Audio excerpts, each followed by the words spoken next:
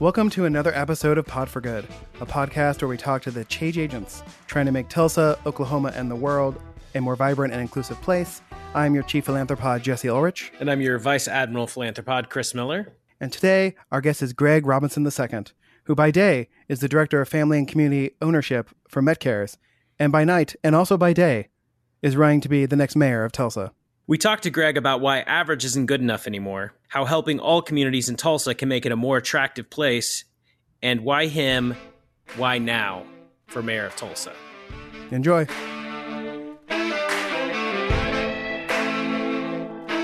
We are very excited to have Greg Robinson II on the podcast today. Greg Robinson is, in the daytime, the director of family and community ownership for MetCares, and also during the daytime and the nighttime and all the other times is a candidate for the mayor of Tulsa. Greg, welcome to the podcast. Thank you all for having me. Glad to be here. I've been watching some of your videos, like your announcement video, your speech at the Juneteenth rally, which, by the way, the Juneteenth rally campaign video, quite nice, like very inspiring. It's got like the good, inspiring music. Let's give some people your history in politics, because as we're going to get to later, you weren't specifically looking to run for mayor yourself. That's just what ended up happening. Yeah, absolutely. So I actually am more of an organizer, meaning that I work for political candidates most of the time. When I was 22, took a job working for Barack Obama's reelection team, where I left the University of Arkansas Pine Bluff in the last semester of my senior year. Probably not advisable to everyone, but I took a shot. Was in North Carolina in 3 days, knocking on doors for Barack Obama. After I went back to school, that's the key there, and graduated, then I started a history of campaigns, worked in Tulsa for Kathy Taylor's reelect campaign, lost, worked in Dallas for a state rep campaign, lost, worked in North Carolina for a Senate race, lost that too, and then worked for Secretary Clinton in 2016. And yes, you guessed it, lost. So after that, Jesse and Chris, I decided, you know what, maybe I should go back home to Tulsa and get out of campaign for a bit and start working in the community. So that's how I got to MetCares Foundation. You mentioned that you didn't want this to be you. You weren't a politician. You were someone who likes to organize and to help. So what changed over the past 2 to 3 months that made you decide, I have to do this? Well, we spent at MetCares 4 years really working in what we thought was collaboration and partnership with the mayor and his team. And while I think that his team is quite fabulous, I feel that the mayor sold myself and our community a bill of goods a lot of times. He's continuously said the right things, but when it comes down to making the decisions, he's consistently chosen political expediency over the people that he said he was there to serve. And so for me, that all came to a head a few months ago when we took to the streets, Tulsans from all sides of the city, to demand better, to demand more. We pushed the mayor to negotiate with us. We thought that we were negotiating in good faith on 4 common sense demands to improve the safety of all Tulsans. He gave us the go ahead. He said yes to those demands. And then 2 days later, goes on national TV and says that racial bias doesn't exist in the Tulsa Police Department, and that Terrence Crutcher Jr., for instance, his death was due to his inability to deal with drug addiction, not because of the very clear implicit bias that Officer Betty Shelby had before shooting and killing him. That showed me that this mayor, although he talks the right stuff, didn't really have what it took to lead our city in the right way. And for me, understanding that it was the eve of the race massacre anniversary, understanding that we've never had in the city of Tulsa anyone seriously contend that wasn't white, that it was time to give Tulsans a different sort of choice. And that's what I am. So I think that in the months following that decision, Mayor Bynum has shown himself even more in that way.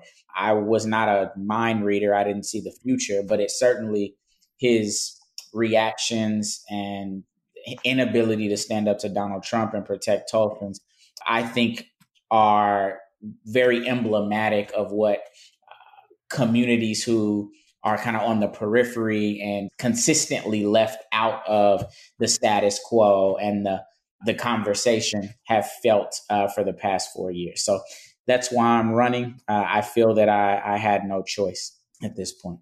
I know some people have come out in, we'll say, defending Mayor Bynum, saying that some of this was maybe outside of his hands, or he's tried to do things to, we'll say, make things better for all Tulsans, but because of pushback, he hasn't been as successful as he has wanted. So how would you kind of balance accomplishing your goals and sticking to sort of your morals and beliefs with, I guess, what you might call playing the political game to try to get things accomplished?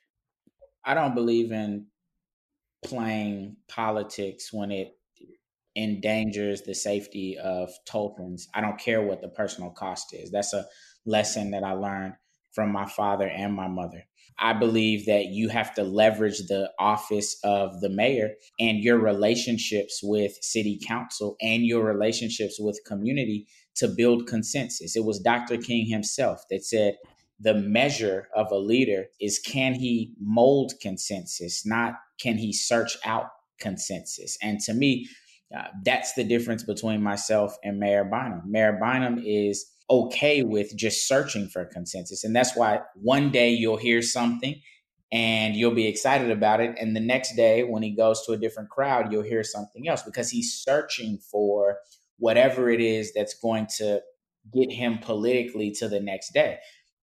Nothing wrong with that unless you're actually trying to do things for people. And that's where I am. So in my work, I worked with the city as well. Everyone at the city does not agree with me. All the city councilors don't agree with my views. But when you're able to sit down, understand where people's shared interests and self-interest are, what they're trying to get across, and then communicate what you're trying to get across, and put the effort into actually finding a solution.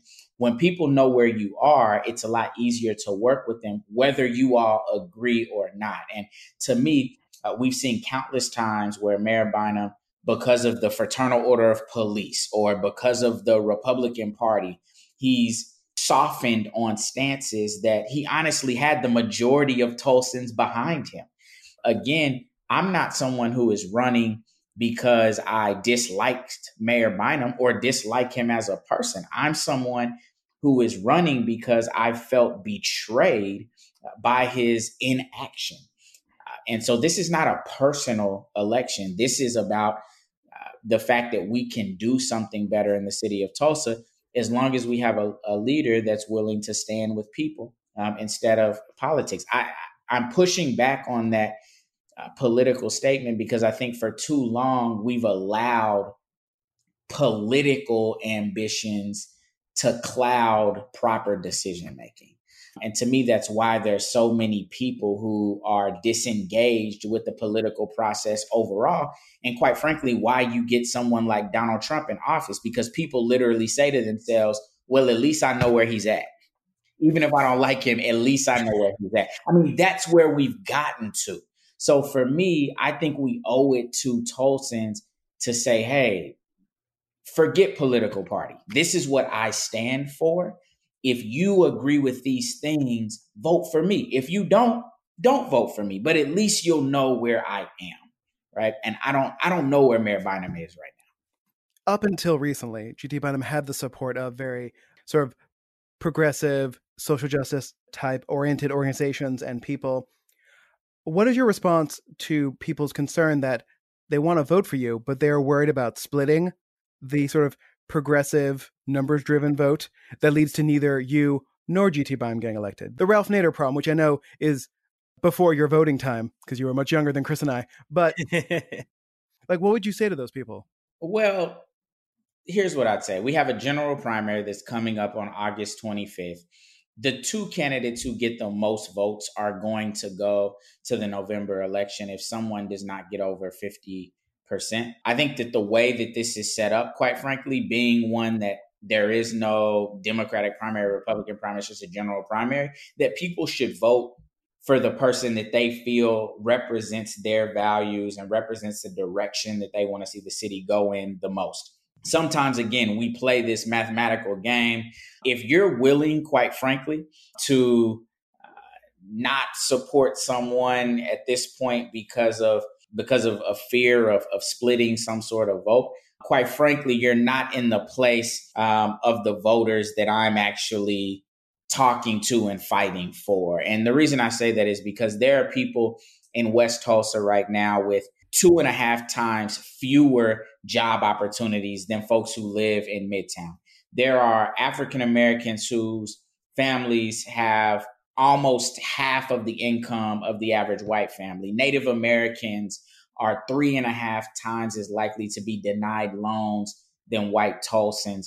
Right now, if you go across the river to the west or the highway 244 to the north, the air becomes more toxic. It becomes harder to find housing, harder to find sidewalks, harder to find fresh food, harder to find jobs and transportation. And then when you look at the life expectancy gap, still an average of 8.4 years between all South Tulsa zip codes and North Tulsa zip codes. What I'm saying is that this is not an election that has no urgency to it. We have been suffering here in Tulsa. We've just couched it in a beautiful package. But for as long as I can remember, people who are kind of outside of that bubble in Tulsa have been struggling. And that's really what this campaign is about. It's to say that until we all have upward mobility,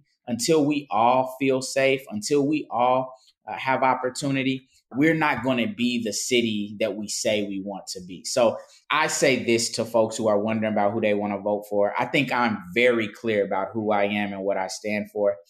I think I'd say vote for it or not from that perspective. I don't think you're going to get the same thing in Mayor Bynum as you're getting with me. I don't think any candidate, particularly right now, is going to give you what I'm giving you. Whether you like that or not is totally your choice. I'm not going to try and convince you. I know one of the things that when Bynum was originally elected, two of the big things going for him was, one, the team he had put together, and two, his relationship with the city council. And that's shown he had a great ability to accomplish what I'll say are some of the less controversial issues that he championed. He was very successful with that. What's your relationship like with the city council, and how can you use that relationship to accomplish your goals? Absolutely. So I'll say this. I've been able and privileged to work with all of the council members, some who've now rolled off and have now worked with the new council members as well on several different projects, whether it's housing, whether it's the healthy neighborhoods overlay, whether it's the criminal justice issues and the equality indicators and working with them on what the city can do better. And again, we don't agree on everything, but I think if you ask them, they would say, hey, Greg Robinson is extremely consistent. He always comes speaking not for himself, but for a community. And we're always collaborative and transparent with what we're trying to accomplish. We also have approached the council in a data-oriented way where we're not trying to present our opinions as much as the qualitative and quantitative data that we're surfacing on behalf of these different areas of the community. And to me, that those are skills that you need as a mayor. The other thing I would say is when you talk about the mayor's team, I am just as close to the people in the mayor's office as the mayor is. Ashley Phillipson, assistant director of community development, is a very dear friend and someone who we wanted to go to the mayor's office. She was the executive director of Metcares Foundation, where I worked at. Wonderful relationship with Becky Glico and Nick Doctor and Cayenne Camus. All of these folks are incredible Tulsans and are doing incredible work. And I have worked with them in my capacity at MetCares to advance many of the things within and the resilient strategy and the inequities that the data points out. And so again, you're not getting someone in my candidacy who is foreign to the city of Tulsa, foreign to the city government, or foreign to the good work that has gone on in the city. What you're getting in me is someone who, because I've been so close, I've seen how close we truly are to taking the next level, going to the next level as a city. And it is my estimation that it is a leader that is willing again to finish it off, regardless of the political or personal cost to get us to that place. So the parallel can feel very small, but that is the mayor's job, right? After you hire a staff and they put the proposals in front of you, after the community is supporting, after the council is on board, it's your job to cross the finish line.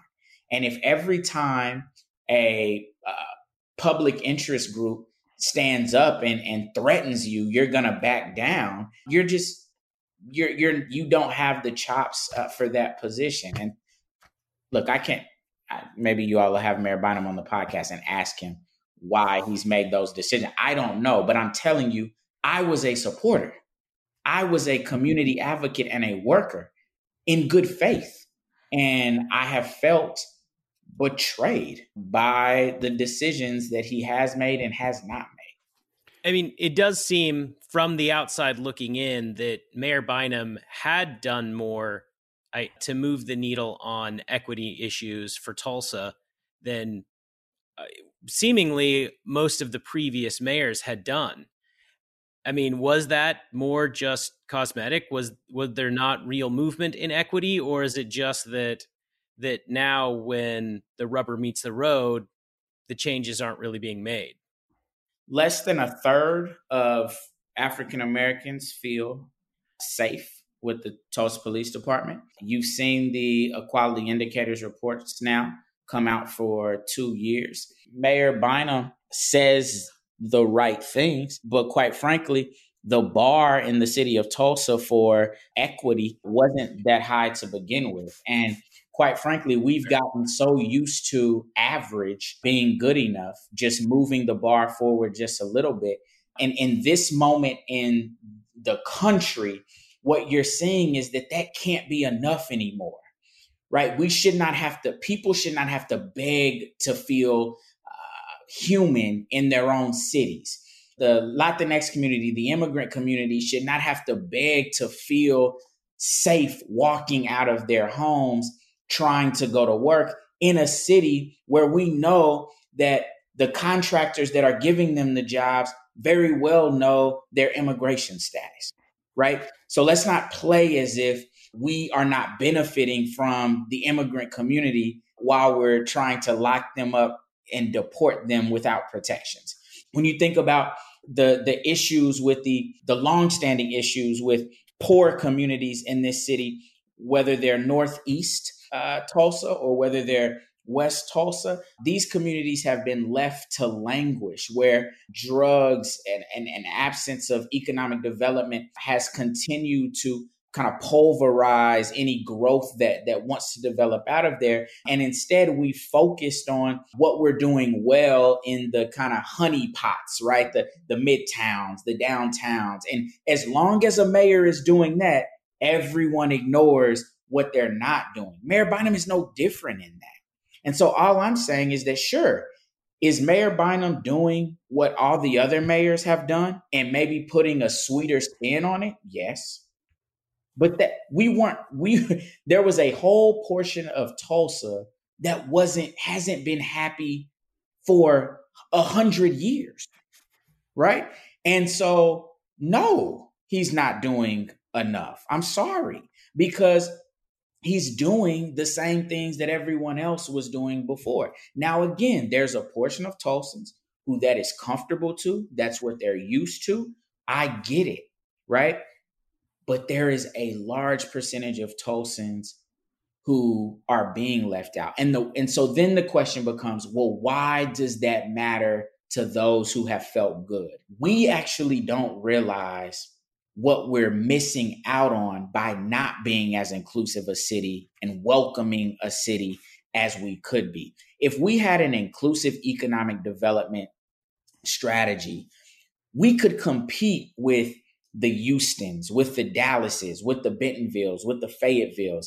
We have people who could come to Tulsa, right, and stay and build their lives and build businesses.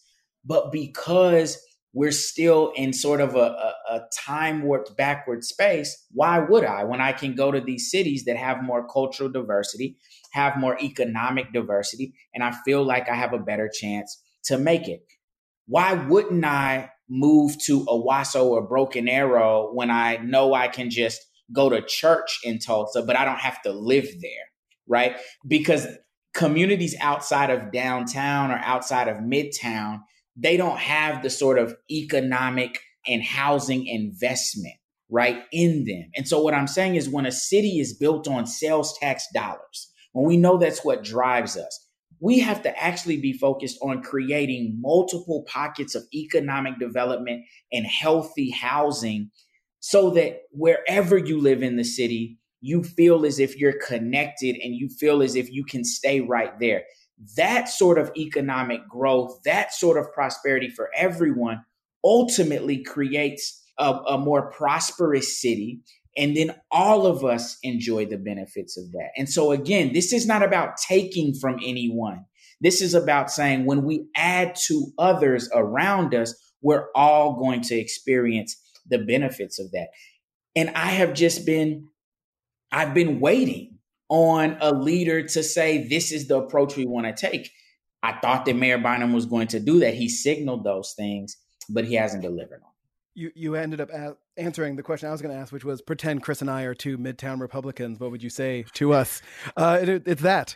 So, right, like rising tide lifts all boats sort of situation, which again, that makes sense to me. And then even though you did answer my question, I'm going to ask it a little bit differently, which is that how would you talk to people who have been doing fine under, let's say, any Tulsa mayor up until now, right? But people who might feel like, who even no matter what you say, might be concerned that a program that you're going to do is going to take some sort of tax money, city money away from their neighborhood to spend in West Tulsa and North Tulsa. I'd actually say this. I think that Tulsans are our greatest resource. And I would ask them, do they really know how our money is being spent?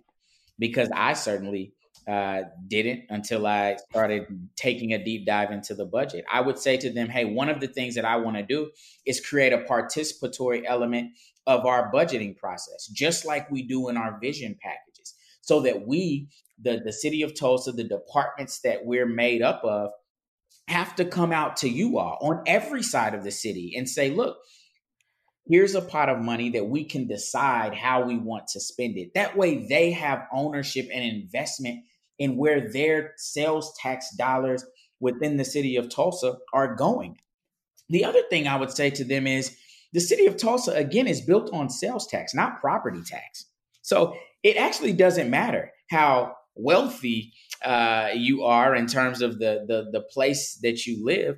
If you are spending money in the city of Tulsa, living in the city of Tulsa, you have just as much right to see the diversity of tax dollars as anyone else does. And that's why it's such a good strategy to get development in every corner so that people don't have to travel so far to benefit the city of Tulsa, right? It's literally a math problem. From my perspective.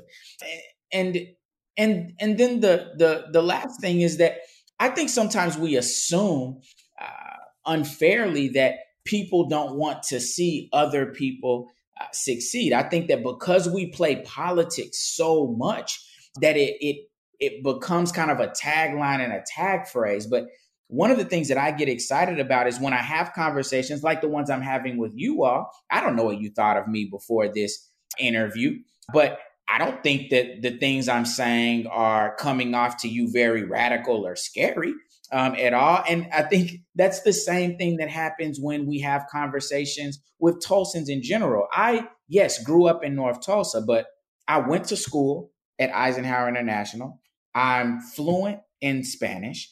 I went to Monte Cassino Middle School, a very affluent community. And then I graduated from Booker T. Washington High School. I have been and engaged and have friends and really family from every corner, every socioeconomic boundary within this city. The messages that I'm coming from is a space of how do we improve Tulsa for all of us, because I feel as if I have a little bit of every part of Tulsa that inside of me. And so I think, again, what I'm excited about in this election is to say that we've just been so used to only seeing things one way. We don't have to be threatened by another way of thinking. And so I just want to engage with Midtown Republicans or conservatives and say that, hey, I think actually we are more alike than we are different. Let's engage in a conversation. Let me understand what is important to you all as Tulsans. What do you value? And then let me give you a perspective of what Tulsans that maybe you don't experience quite as much of, they value. And can we come to collaborative spaces? Can we come to agreements on where we want to go as a city? The last thing I'll say is, while I have values, while I have vision, I'm not an immovable object, right? I'm not someone who says this is the way that I think it needs to go and this is the way it has to go. I want us to succeed as a whole. And if communities, organizations, groups have ideas and best practices on how we can have inclusive growth, then I welcome those to the table. So, yeah, I want to talk to everybody. And I think what that does is it kind of breaks down the barriers that have kept us apart for so long. I think Chris is a better judge of whether what you said seems radical person than me, as someone who's raised by two super liberal New York Jews in Broken Arrow, Oklahoma. So, but so you talked about your sort of series of campaigns that you worked on where you lost. I'm going to make an assumption that the Hillary Clinton one was the most depressing of those losses. But what did you take away from those losses? Well, the thing I love about organizing is the result of the campaign was a loss, but organizing is actually all about building power within the communities in which you are. And so while the campaign result was a loss, actually the benefit to me was, for instance, being in Dallas when I was in the arts district there, which is known as kind of Oak Cliff. I was able to engage with the Latinx community and get them politically involved. They were trying to elect their first Latinx representative in North Texas at that time, if you can believe that. And so just getting them engaged and kind of teaching them the organizing skills was incredibly empowering. When I started my campaigning, the story I tell often is I was knocking on doors and I was knocking in kind of a single mother's home sort of neighborhood. And a young man answered the door and I gave him my spiel. And after I finished, he said to me, "Hey, I was broke before Barack got elected and I'm broke now. You can get the hell off my porch." And it was incredibly heartbreaking to me, right? Because I had on the suit and I was coming from the university and I was working for the first Black president and I'm a young Black man and I'm changing the world, right? And he brought me right back down to earth and said, "Remember where you came from. This community is just like that." The lesson that I took from that is, wow, people really don't believe government works for them. And it is our job to teach them that they actually have a voice and they have a responsibility to demand that it does, right? And so the win that I got out of that campaign was not just Barack winning, but that city that I worked in elected their first Black female mayor. And they also passed an ordinance that kept the bus routes going past 6 p.m. Can you imagine? Right, exactly. Can you imagine not having buses that run after 6 p.m.? But it was the sort of city where there were the haves and the have-not. In Florida, when I worked for the Hillary Clinton campaign, again, I traveled from Iowa to Alabama to Missouri and then to Florida, working, organizing in communities that have been long forgotten, just giving them the inspiration, giving them the hope, giving them the tools to say, regardless of whether we win or not, you all now have the tools to impact your community. That's really what I took away. And so when I came back to Tulsa, that's the work that we've done. The reason that there were thousands of people protesting in the streets of Brookside in Tulsa, Oklahoma, right? Going as far as to shut down a interstate for half an hour was not just because we woke up one day and decided that's what we wanted to do. It's because we organized and built power amongst people and said, hey, we can do something about the issues that we're facing. And to me, that's why this campaign of mine, it may seem ludicrous to some, but to me and to folks who have been working in this space, it feels like a very natural progression because it is saying that, hey, we've been in City Hall now. We've created, we've researched, we know what solutions are to the issues. And if we don't have a mayor or leadership that is willing to go the extra mile to help us get those things done, then we'll do it ourselves because we feel empowered to do that. And so to me, even if you don't agree with me, that's okay. I essentially just want to create a Tulsa where there is more civic action, more civic responsibility. I think we get better as a city. I don't want to own the city of Tulsa. I don't want it to be a monolithic thinking place. I just want more people to be involved in the process. And I think that those lessons are what I took from organizing across the country, even in the losses. It's not about the result.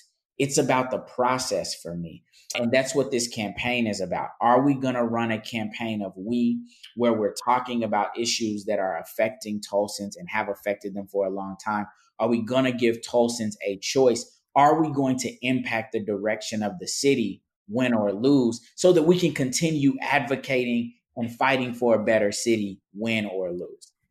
Sorry, that was really good. So I know that you've referenced that some of those same leaders that you've worked with are mentors to you, Dr. Tiffany Crutcher, many of the others you've mentioned. What have you taken from them that can help you both in the campaign and also if you're elected mayor? Absolutely. So I'll just start with Dr. Tiffany Crutcher because you mentioned her. The fact that she took her twin brother's death, again, regardless of what you feel about that, her twin brother died. So from her perspective, she lost a twin brother. She took that death and said, I'm going to inspire change. I'm going to take the worst thing that could have happened to me and turn it into something positive for as many other people as I can. The reason that resonates with me is I have a mother who lost her career as a senior accountant at the Williams companies, right? If it's not the largest employer, at one time I know it was in the city of Tulsa. She was a senior accountant there. Lost her career because of her bout with multiple sclerosis. My mother can no longer walk. My mother is bedridden. My mother lost her husband. I saw my mother basically lose everything. And yet if you, Chris, and you, Jesse, go visit her right now, she's going to look at you kind of funny, turn to the side, ask you why you haven't been working out in the gym, and then see what she can help you with, because that's what she's about. She's not worried about her loss. She's worried about what she can do for other people. That sort of mindset is one that I try to emulate and take into my work. I've been saying selfless is really not selfless. It's really self-last, right? I think it's a wrong thing to say selfless. I'm not selfless. I just try to put myself last in terms of my being a servant. Now, another mentor of mine is Vanessa Hall Harper, who is by any stretches, again, whether you agree with her or not, you have to admire her tenacity. You have to admire the fact that you always know where she stands. The thing that I am shocked by is on the outside, you would say, woo, mad Black woman, right? Activist, protester. If you take 5 minutes and talk to Vanessa Hall Harper, she's one of the most detail-oriented, critical thinking legislative leaders that we have in our city. And quite frankly, I would say in our state. She is so detail-oriented. She is so in the weeds. She is such a good policy maker and so committed to her constituents. That is something that I've learned from her. Her mentor, oh my goodness, I'm forgetting, Shirley Chisholm is who she takes this from. But that unbought and unbossed model. Again, when you listen to me and you're like, why is he sound so aggravated with people who want to play politics? Because when we're bought, we're bossed, right? And so for me, I think Mayor Bynum a little bit is bought and bossed, and I think it's affecting his decisions. So I take that from her is to remain true to your constituents more than your political ambition. Those two people are folks that I genuinely look up to. And then the last one that I want to mention is actually Reverend Ray Owens, who is the executive director of Metcare's Foundation, is also the pastor of Metropolitan Baptist Church, and is someone who I have just seen always lead with grace, always lead with patience. And although he has some very strong beliefs, he has an incredible ability to kind of reach across the aisle and communicate with folks who may be from totally different worlds than he is. And I think because of that, he really is able to impact people that he comes across and also impact the entire community of Tulsa for good. That is a skill set that I am trying to learn from and develop and grow. The other thing he does incredibly well is he puts people in position that are talented and allows them to do work. And that is also another aspect of my leadership style, is that I don't have to have all the answers. I think I said this earlier to you all. I want to find the best people. If they exist in Mayor Bynum's administration right now, let's keep them.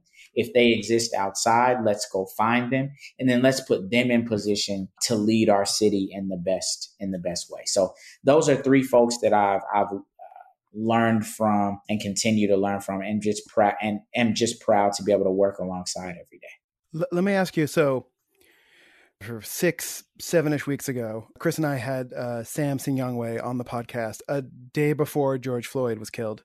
And we were talking with him about how hard, like how he had to start an organization just to find out how many people were killed by the police on a yearly basis. And one of the things he talked about was no matter how powerful a mayor or governor is when it comes to issues with the police, they have to deal with apparently the one remaining union that survived the union busting over the past 50 years, which is the police union. Yeah. Right. So specifically talking about Tulsa, what as mayor could you do when all you have is sort of PR and your voice, but no actual ability to change the rules of a organization that controls who you can hire, who you can fire, what the rules of engagement are, etc.? Oh, wow. You have really bought into this propaganda. That is the power, actually, of the Fraternal Order of Police. It is such a propaganda machine that we think that a union... I'm a total sheep, apparently. All right. It's okay. Honestly, it's okay. We have to have self-awareness. No problem, Jesse. Listen, certainly unions protect the folks that they represent. And I don't want to sound anti-union at all. I'm not. What I am is anti-corruption. What I am is anti-being against the best interest of people. And so I say this, and I mean this. If the Fraternal Order of Police tomorrow begins to reflect the wants and needs of people, and even most of the police in there that they're supposed to be representing, I will 100% support them. Now, the reason that I don't support them is because in my conversations with police officers, I don't actually see what the Fraternal Order of Police espousing being reflective of what the rank and file police officer actually believes in and represents. When the Fraternal Order of Police comes out and says that an Office of the Independent Monitor is going to increase crime, that's propaganda, right? Let's explain what an office of the independent monitor is. I'm going to do this on behalf of Mayor Bynum because I want to stand with him if he would ever stand up. So an office of the independent monitor simply provides an outside office that will sit with internal affairs during investigations and then actively monitor that investigation, providing advice. Hey, why don't we interview these officers? Why don't we interview these witnesses? Hey, here is my recommendation on what the punishment should be.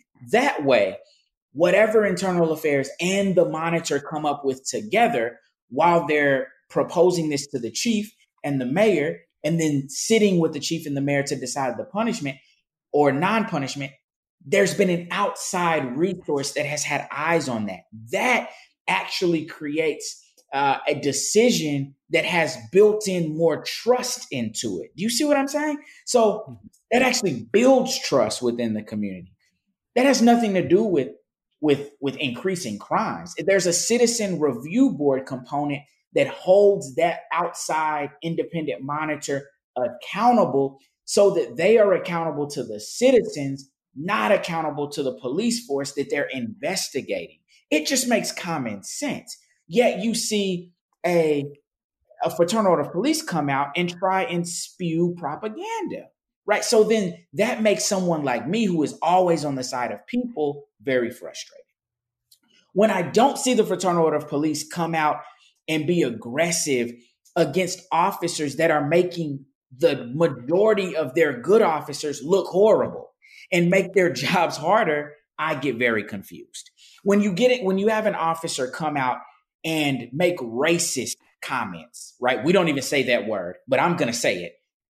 Major Yates made racist comments, right? In public. He's a major in the police force.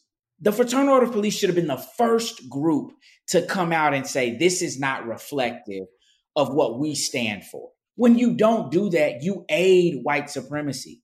You give room for systemic racism, right? Major Yates is still on the force. When you see officers come out and aggressively arrest young people in their neighborhood, walking across the street, when Chris and Jesse, I'm going to go back and look at the cameras downtown, but I bet I have spotted you jaywalking and downtown. Oh, all the time.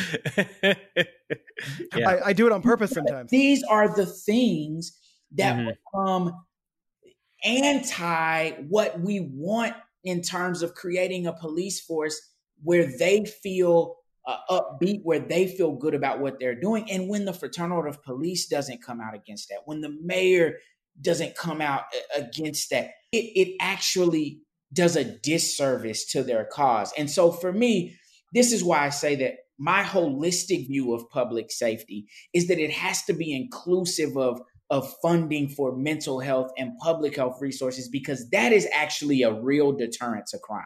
We actually have to put our public servants, like police officers, in a position where they can do their jobs better. So we're not asking them to be mental health counselors. We're not asking them to be immigration officials. We're just asking them to be officers, right? That to me is as pro-police as you get. I am pro-good officers, have always been, can name you officers that have impacted my life since a young man. Officers like Officer Alexander, right? Who've committed to being excellent forever. Officers like Sergeant Harper, who've been excellent forever. The police chief, Wendell Franklin himself. While I was very upset at the process that the mayor undertook, I understand that Wendell Franklin, he grew up in North Tulsa just like I did. He came up in the Tulsa Police Department and became the head of it. That's an incredible accomplishment. I just wish that Mayor Bynum would have trusted him enough to allow for a national search to take place, to allow for an entire community to have a say and to have questions answered by our public officials so that we could then have trust in the department. Again, I am about solving the issue. The issue at hand is trust in the department. You don't build trust by being a propagandist in terms of a fraternal order of police. You don't build trust in terms of not being transparent, in terms of your leadership and in terms of your policies. And so I say all of that to say This is not about, we're not going to be afraid to stand up for Tulsans. That's why in our negotiations, we said, Mayor Bynum, take them to arbitration. If we lose, then we lose, but take them to arbitration. Take them into collective bargaining. You're the mayor. This is the city of Tulsa. If we have to change the charter, let's change the charter. But why would we be getting punked by a few people with outsized power in a police union? We have to, that's what our country is saying right now across the nation.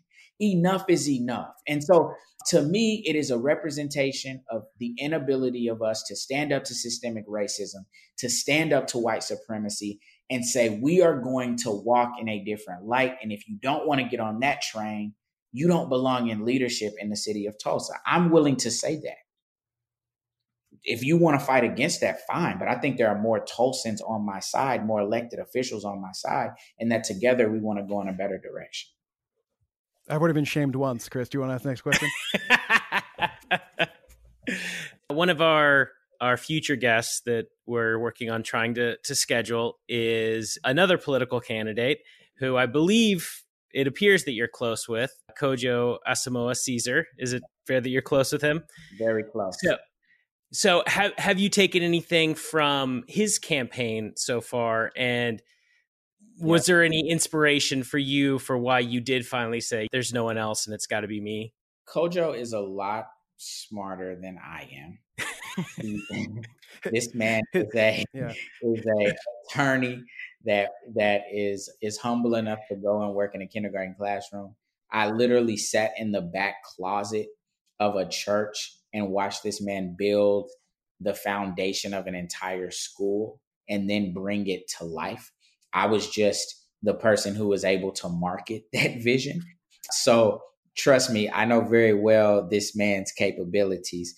And so I have taken a lot from him over the years with our work and his leadership style and in his ability. And I have no doubt that he is the sort of leader that Oklahoma needs in Congress. Now, to your question about my really begging, because that's what it was, begging my political elders and mentors to run for office.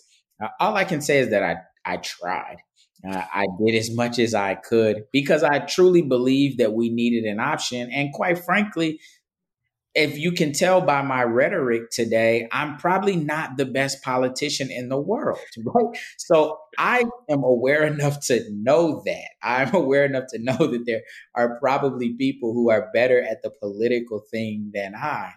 But at the end of the day, when I had to decide whether, to you all's question earlier, was average good enough, my answer had to be no.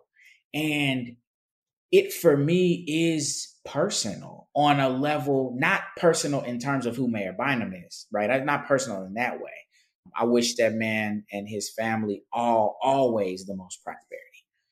But personal for me, knowing that my father walked me around Greenwood and told me what it was, that my family has been in Tulsa, in the state of Oklahoma, nearly before it was a state.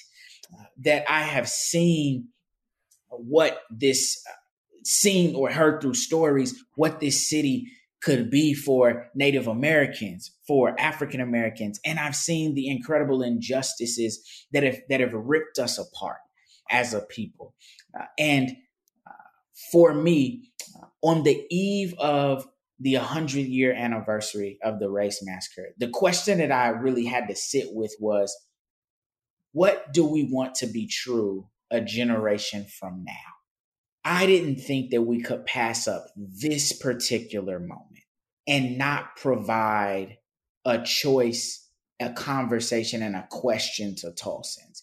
And I'll also say that as I was on the phone with not a supporter, with the voter today, I hope he's a supporter, but with the voter today, he said, you sound like someone who doesn't know their chances of winning or isn't necessarily as concerned about that. And what I said to him was, winning sometimes isn't the reason that you run. It doesn't mean that you don't want to win or you don't believe you can win, but does it have to be the reason that you're running, right? The reason that I'm running is because I think the city is only going to get to where we can get to if the little boys and girls in North Tulsa, East Tulsa, West Tulsa have as much faith in what they can become as the boys and girls that are coming from more prosperous communities, and you don't have to say those things to them. At the end of the day, this is about combating a universal hopelessness that people who have been left out of the American dream feel. And until, and that for me is enough of a reason. And if no one was willing to step up and do that, fine, I'll step up and do it. That's a worthy enough cause for me to put myself out there. And if you say nothing else about me, just know that, because whether I win or lose, literally the next day, I'm going to go right back to doing what I was doing before, which is fighting to make sure that those little boys and girls in the corners of the city that have been left out have as much opportunity as they can, because I'm that little boy. That's who I am. And so that's what I owe to them. At the end of the day, that's all this is about to me. We have a normal question, but in this case, I want to ask a more pop-related politics question. So, as someone who has been involved in politics, are you a Parks and Rec person, a Veep person, or a West Wing person? Or none of the above? Yeah, sorry, none of the above. All right. I was in campaigns and everybody talked about the West Wing. I never even watched it and will never watch it for that reason. Parks and Rec, again, no, I think it's probably funny, but not my cup of tea. And then if I was going to watch something, it would be Veep. Okay, let me say All right. All right, let me say that. Yeah, I'll stop there. I actually am probably more of a House of Cards, like the first couple seasons guy. Yeah, so the good seasons. There you go. Yeah. Yeah. Last question. So let's say some of our listeners get inspired and they want to connect, they want to help out. How can they do that? GregForTulsa.com, Greg for Tulsa on all of the social media outlets. I think we even have TikTok organizers at this point. And then Greg for Tulsa Volunteers on Facebook, I think has over like 1,000 folks and growing. So all of those places, we're very active in communicating with our volunteers, with our supporters. Join in the movement, the campaign of We want to hear your voice. We want to hear how you want to make Tulsa better for all of us. Also, well done on making sure that your signs were bigger than Kojo's signs. So, your lawn signs. I can't win the height battle with my campaign. I'm going to do a short man complex and make all of the materials larger than theirs to confuse people. So, thank you so much for joining us today. And hopefully, after the runoff, you are still in the running, and maybe we can have you on again, and we can talk more about how you'll make Tulsa a more sort of equitable and vibrant place. Thank you, Jesse. Thank you, Chris, for having me. Thank you.